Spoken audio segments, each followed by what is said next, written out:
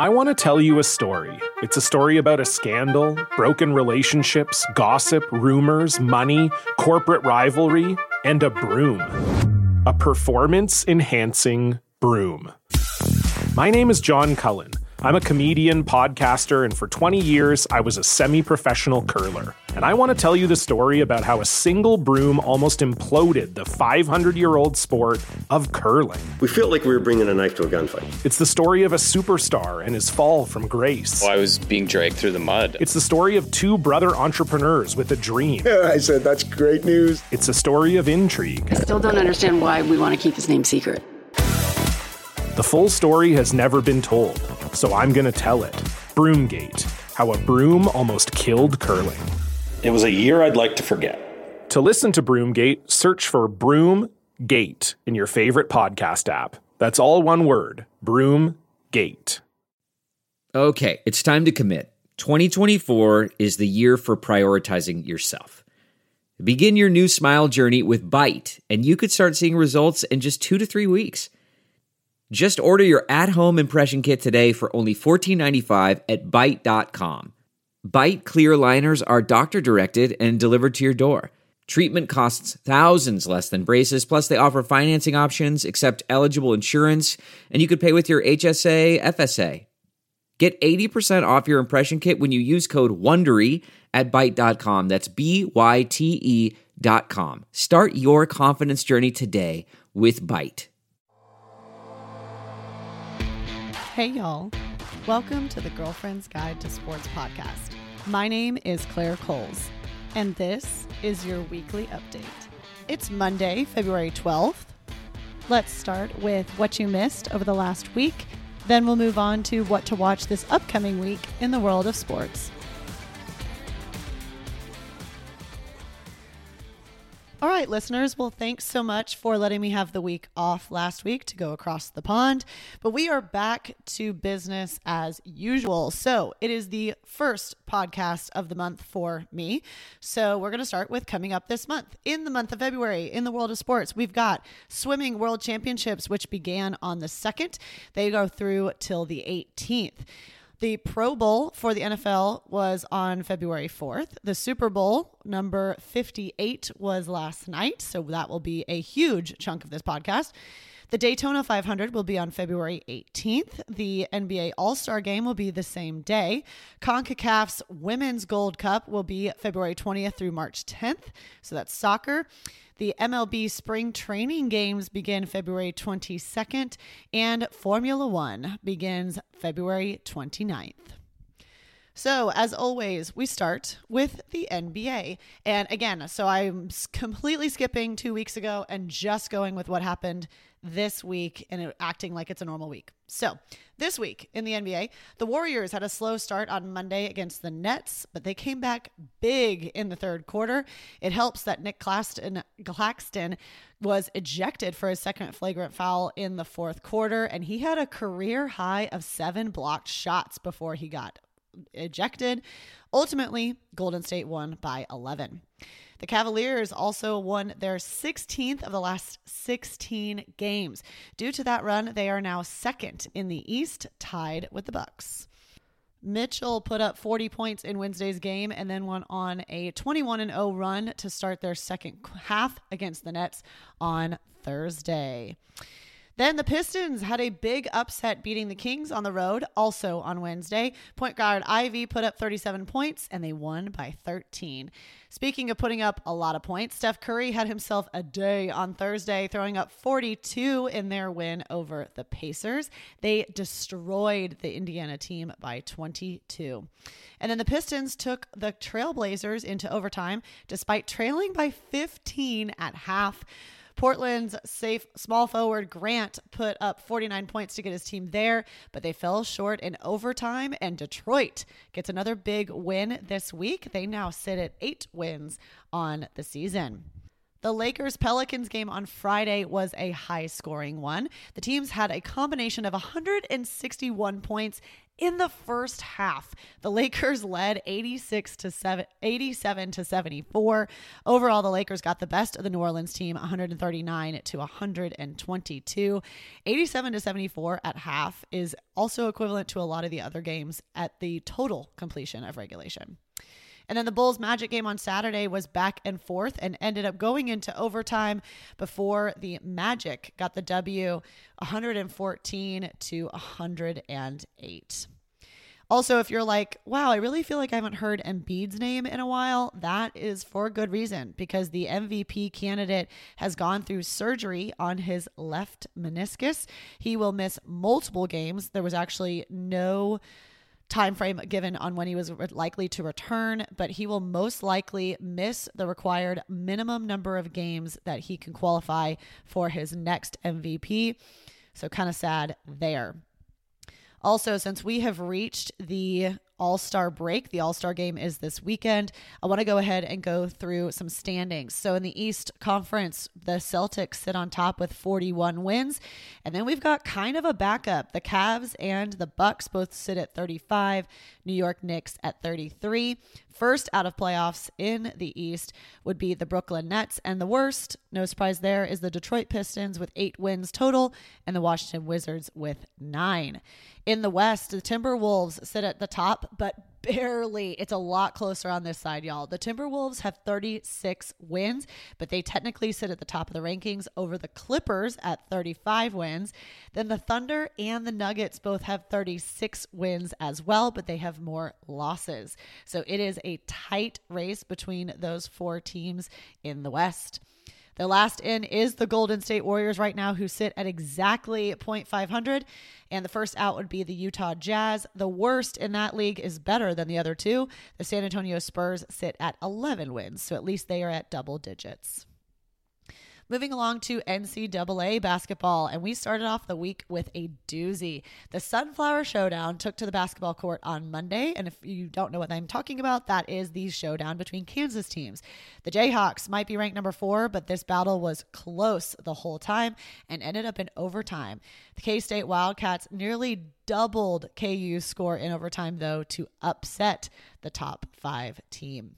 This is Kansas State's 6th overtime win, which ties a D1 record. Also, and neither of these teams are in the top 25, but they are still noteworthy, Miami only managed to put up 38 points in their game against UVA. Holy Lord. And if you think that's low, you're right, because that is the lowest score ever by a college team since 1985. The Cavaliers, or UVA Cavaliers, scored 60 to hold on to their 23rd straight home win, which it leads the NCAA this season. The next day, number 3, UNC went down to unranked Clemson in a close game as well. Also, Oklahoma may be unranked for now, but they handily beat number 21 BYU by 16, and number 22 Utah State also lost by 14 to Nevada. The Big 12 ranked showdown was a great one this week. Number 23, Texas Tech, and number 13, Baylor. The teams were separated by 1 point at half. After that, though, Baylor pulled away, beating the Red Raiders by 6. Michigan is 8-15 on the season, but managed to beat number 11, Wisconsin. Providence had a killer comeback in the second half to take number 19, Creighton, to overtime. Then the Friars got the last laugh, winning by 4. There was a ranked matchup in the SEC, and it was a rematch of the Iron Bowl on Wednesday. Number 12, Auburn put the beat down on number 16, Alabama, by 18. Both ranked games on Thursday went into overtime. Utah only scored 25 points in the first half, but then came back, scoring 51 to take number 8, Arizona, into overtime. It took till third overtime to finally get a result, but Arizona Wildcats escape. Number 20, FAU was not so lucky. Also on Thursday, UAB won by 4. Both ranked games on Friday didn't go to overtime. Only one did, but both ended in an upset. Number 18, Dayton lost to VCU in a low-scoring game, losing 49 to 47. I told you it was low. Then number 24, San Diego State lost to Nevada after going into overtime. Nevada has now beaten 2 ranked teams back-to-back this week, and they have another against number 25 New Mexico tomorrow. Saturday was painful for teams ranked in the middle of the top 25, and there were a lot of them. In the Big 12, we had a huge matchup between number 13 Baylor and number 4 Kansas. The Jayhawks weren't losing twice in 1 week, although it was a close one. Baylor missed 2 tying 3-pointers in the final seconds to give the Jayhawks a W at home by only 3. Texas A&M then came out hot in their game, scoring 40-plus in both halves to put away number 6 Tennessee Volunteers by 16 points. Here's the nasty streak. Number 10, Illinois, fell to Michigan State, who had exactly even halves with 44s in both and ended up winning by 8. Number 11, Wisconsin, got destroyed because they only put up 56 total, falling to Rutgers by 23. That is their 4th straight loss. Number 12, Auburn, also lost handily to unranked Florida by 16. Number 17, Kentucky, tried to mount a comeback after being down 10 at half. And then they almost managed it, but Gonzaga dogs were too much. That is Kentucky's 3rd loss at home in a row. For the basketball blue blood, that is a lot of games in a row. Number 25, New Mexico, then lost to UNLV and now have to go on to play Nevada, who keeps taking down ranked teams tomorrow. Number 20, FAU escaped Wichita State, whose current record is 10-14. And they took the Owls into overtime, though, before getting smoked. And that is all in 1 week. So that was a lot of upsets going on this past week.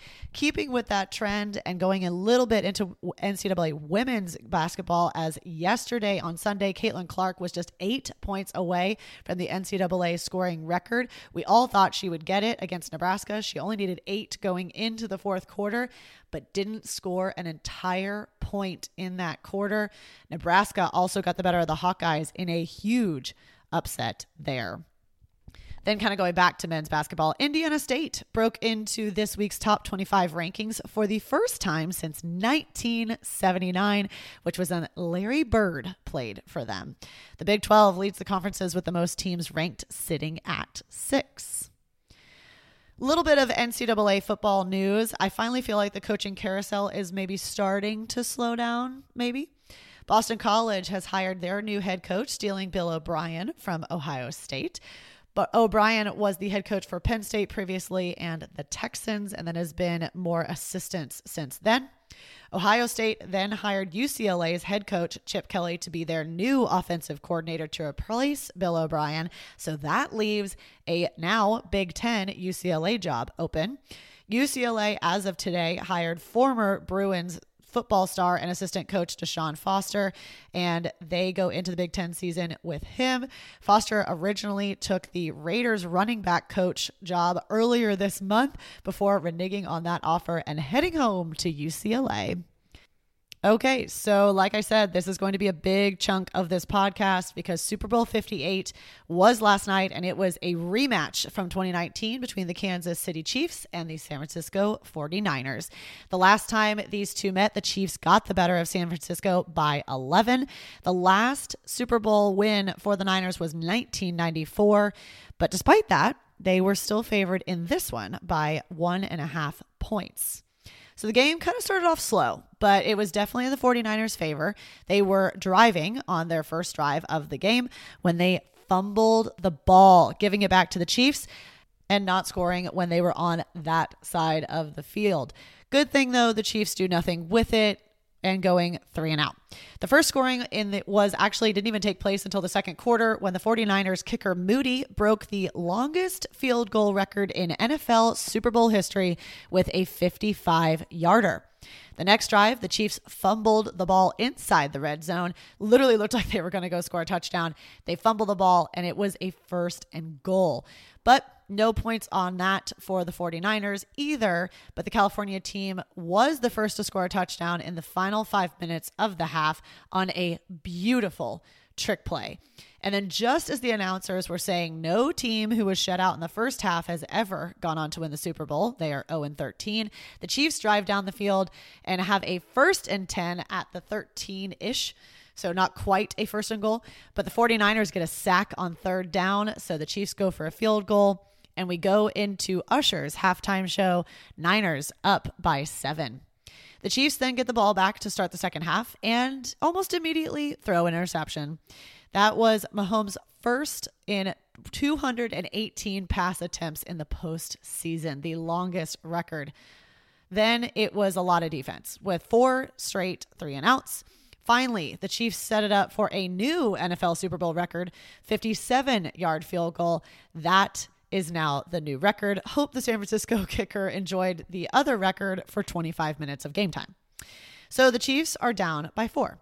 2 more 3-and-outs, and then the Chiefs finally catch a break. On a punt return, the ball hits a Niners player's shoe, so the Niners don't get a good hand on it and muff the punt. Chiefs scored on literally the next play. So Chiefs now up by 3. And that just seemed to be the kick in the butt that the Niners needed. And they just wanted to trail, because all of a sudden the 49ers start charging down the field like they hadn't all half. They go for it on 4th and 3, and tight end Kittle comes up clutch with his first reception of the game. Kelce and Kittle are 2 of the most well-known tight ends in the entire NFL, and both were kind of mysteriously quiet for the first half and second half, or first half of the second half as well. So it was kind of crazy there. So that is his first reception of the night. They would score a touchdown on the next play. So Niners up by 3 after a missed extra point. This game had everything, y'all. Mahomes and company then make it to the 3 before getting stopped. Chiefs kick a field goal. Tied game. Then the Niners kick a 53-yard field goal, which is good to go up by 3. Chiefs get the ball back with 1:53 left, down by 3. They drive down the field again inside the red zone and can't break in. So a field goal ties it, and we head into overtime 19-19. The 49ers win the coin toss, but decide to start with the ball, which is a very odd decision, in my opinion. Usually you want to give the ball to the other team and see what they're going to do, so that way you know what you have to do to either win or lose. But in this case, they decided to start with it, which I thought was super weird. They do take a lot of time off the clock. They took 7 minutes through their drive and ultimately end up with a field goal from the 9. Then it gets back to Mahomes' hands, and I mean, even I was scared, and I didn't really care who won this game.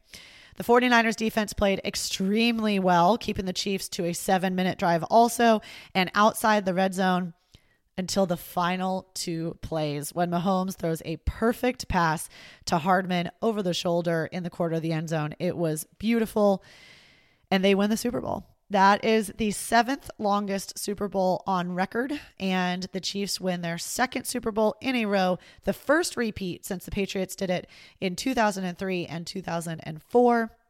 This team has absolutely made it known that they want to go for a three-peat. It is, and that has always been on the table, and I honestly believe them. Considering this was their down year, Kansas City will be around for quite some time. Also, obviously, it wouldn't be the Super Bowl if I didn't talk about the best commercials. The best commercials, in my opinion, were Dunkin' Donuts with Ben Affleck and J-Lo and Mark Wahlberg and Tom Brady. It was crazy. I have linked all of these on the blog. The M&M's commercial with making a Super Bowl ring with the size of Losers was also hysterical. And then as a 90s/2000s kid, the Uber Eats commercials where you have to remember that Uber Eats delivers all these things, and so you forget something else. Literally, Jen, aka Rachel Green from Friends, forgets Ross, and it's hysterical. So I did link those 3 commercials on the blog. Also, this past week, a little overshadowed by the game yesterday, but Lamar Jackson won the NFL MVP with just 1 vote short of being unanimously. He is just one of 11 players to win the MVP multiple times, so he joins an elite club with this win. Moving along to golf. Waste Management, which is the Waste Management Phoenix Open, is usually considered one of the biggest parties in the sports world completely. And it had to close its gates due to overcrowding, and alcohol sales were stopped for the first time ever. A fan was hurt also by falling from the stands, and multiple golfers were upset by the rowdy crowd throughout the weekend. The tournament also was majorly delayed due to a huge amount of rain. It honestly looked like we were going to finish on a Monday, and this is now the second PGA Tour tournament in a row to be kind of displaced by rain. So the players had to have marathon days, finishing the third round on Sunday morning and then restarting. I think ultimately the winner said he had like 8 minutes before he had to be back on the tee again. So absolutely crazy. But they did finish before the Super Bowl, and now let's get to some actual golf. Nick Taylor started the week with a course record tying 60 low round. Then Scottie Scheffler shot himself into contention for his three-peat during the third round with a 66. That only put him 2 shots behind the leader. He was going for the first three-peat on the PGA Tour since Steve Stricker did it at the John Deere Classic from 2009 to 2011.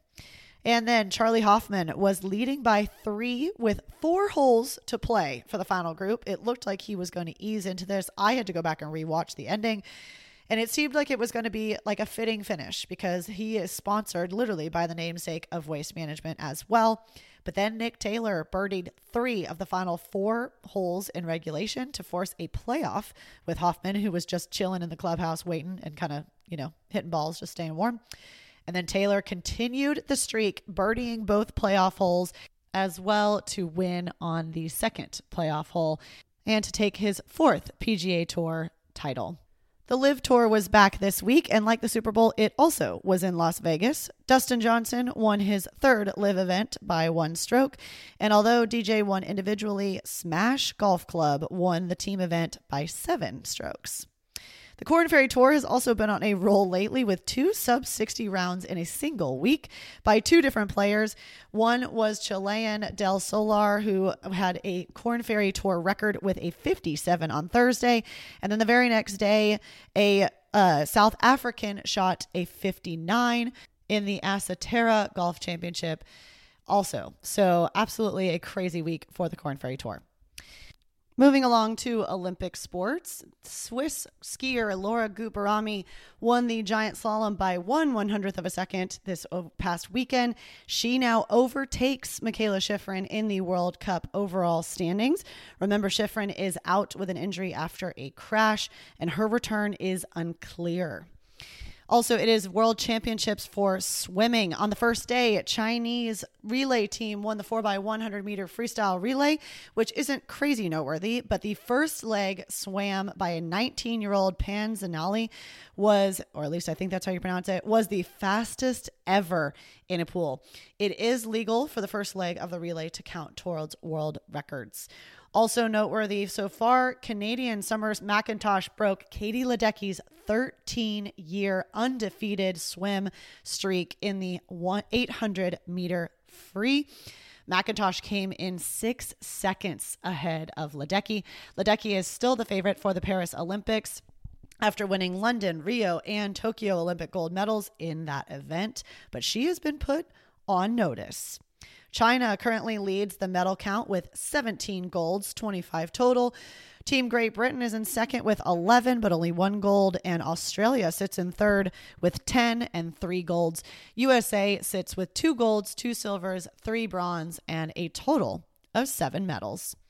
Speaking of Olympic or world and Olympic medals, the Paris Olympic medals will contain a piece of history. It always means a lot when you win an Olympic gold medal, but to quote the SEC, it just means more this time.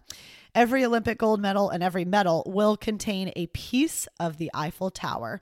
The pieces were cut from girders and other pieces that have been swapped out during renovations over the years, but now Olympic medalists will own a piece of history. Also, I just have a couple of quick one-liner highlights from other sports that I didn't really want to do a whole section on. So in the baseball world, Clayton Kershaw, the all-star pitcher, will return to the Dodgers, as will Jose Altuve, the all-star hitter, to the Astros. Those are 2 stars returning to their home cities. Bobby Witt agreed to a deal with the Royals for 11 years at $288 million. So we're starting to see some movement there as we begin spring training this month. In the hockey world, on Tuesday, the Edmonton Oilers lost their first game after 16 straight wins. They lost 3-1 against the Golden Knights. That win streak dated back to December. So December 19th was the last time that they had lost. The league record in the entire NHL was 17 wins dating back to 1992. The Penguins, so the Oilers fall just one win short of tying that record. Olympic news, Team USA had the first team to qualify for synchronized swimming competition since the Beijing Games in 2008. So the United States will be back in that event. And then in the World Cup soccer news, New Jersey is officially the World Cup final destination. Moving along, that is what happened over the last week. Again, just the last week. Now we're going to go over what to watch this upcoming week in the world of sports. And we are going to start with NCAA softball as softball season is back. This week, we see a blockbuster event, the Tax Act Clearwater Invitational, which has a lot of the top ranked teams. So I will only announce ranked versus ranked matchups. But this week, there's a lot, y'all. On Thursday, softball, again, number 3 Stanford will play number 4 Florida State at 3 o'clock. That will be at ESPNU. Friday, we have 5 ranked versus ranked matchups, starting with number 6 Georgia at number 11 Oklahoma State at 9 a.m. Yep, on ESPNU, followed by 25 Northwestern versus 15 LSU at 11 on SEC Network. Floor number 4 Florida State takes on 8 UCLA at noon on ESPNU. Number 2, Tennessee takes on number 3, Stanford at 2 on ESPN2. And number 3, Stanford has a back-to-back at Texas, number 5 at 8 o'clock on ESPN2 as well. Then on Saturday, 3 ranked games, starting with number 6, Georgia at number 4, Florida State at 9 a.m. on ESPN2. Number 11, Oklahoma State at 15, LSU at 9:30 on SEC. And number 8, UCLA versus number 2, Tennessee at 3 on ESPNU. Sunday, rounding out the tournament, number 5, Texas at number 25, Northwestern at 8:30 a.m. on ESPN2.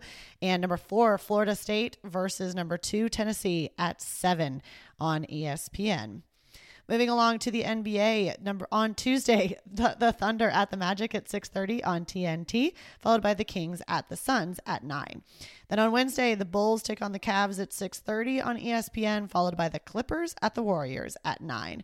And the last for the week, the Bucks take on the Grizzlies at 7:30 on Thursday on TNT. Then we hit the All-Star break.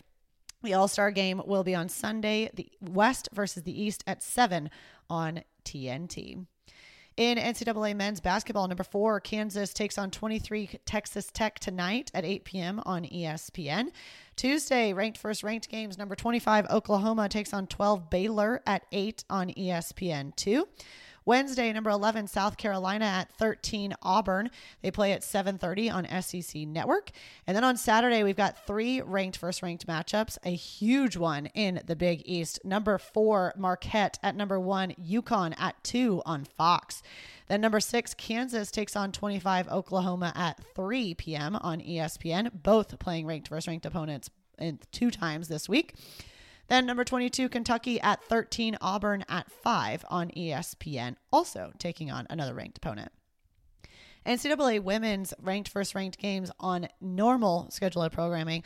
On Thursday, number 6, NC State takes on 16 Notre Dame at 5 on ACC. On Friday, number 8, Colorado at number 22, Utah at 7 on Pac-12. Then on Sunday, 12 VTech versus 18 Louisville at 1 on ESPN. And number 10, USC at number 11, Oregon State at 2 on Pac-12 Network. This week, Tiger Woods has said he will be in action for the first time in 2024 at his own tournament at LA Country Club. That will be at the Genesis Invitational. That will start Thursday, round 1 at 2 on Golf Channel, same time on Friday. Then on Saturday, it will pick up on Golf Channel at noon for round 3, head over to CBS at 2, and then back to the Golf Channel at 6. That is round 3 on Saturday. Similar times on Sunday. So starting at noon on Golf Channel for the final round, moving over to 2 o'clock on CBS, and then back to Golf Channel at 5:30. In the hockey world, on Wednesday, the Panthers take on the Penguins at 6:30 on TNT. Then we've got a bunch of big-time games on ABC this weekend. Saturday, the Kings at the Bruins started off at 11:30 on ABC. The Oilers at the Stars will play at 2, followed by the Flyers at the Devils at 7. And then on Sunday, the Rangers at the Islanders, also at 2 o'clock on ABC. Different events going on for the Olympic sports this week. Catch it this weekend on Friday, starting with women's gymnastics, NCAA, Florida versus Mizzou at 6 on SEC. Or if you'd rather watch the ACC, you can watch Pitt versus UNC. Then we go back to the SEC network for Auburn versus LSU at 8 p.m. Saturday, track and field, the USATF or USA Track and Field Indoor Championships will be in New Mexico. That will be televised at 3 o'clock on NBC. And then on Sunday, cross country skiing, the World Cup event will be at 3, also on NBC. That wraps it up for me this week. Hopefully you enjoyed your week off from me, but I am back to the regular scheduled programming and we'll be back every week from now on for the rest of the year. With football coming to a close, we're in the middle of NCAA and NBA basketball. It's about to be March Madness, y'all. It is a great time to be a sports fan. I will catch y'all next week.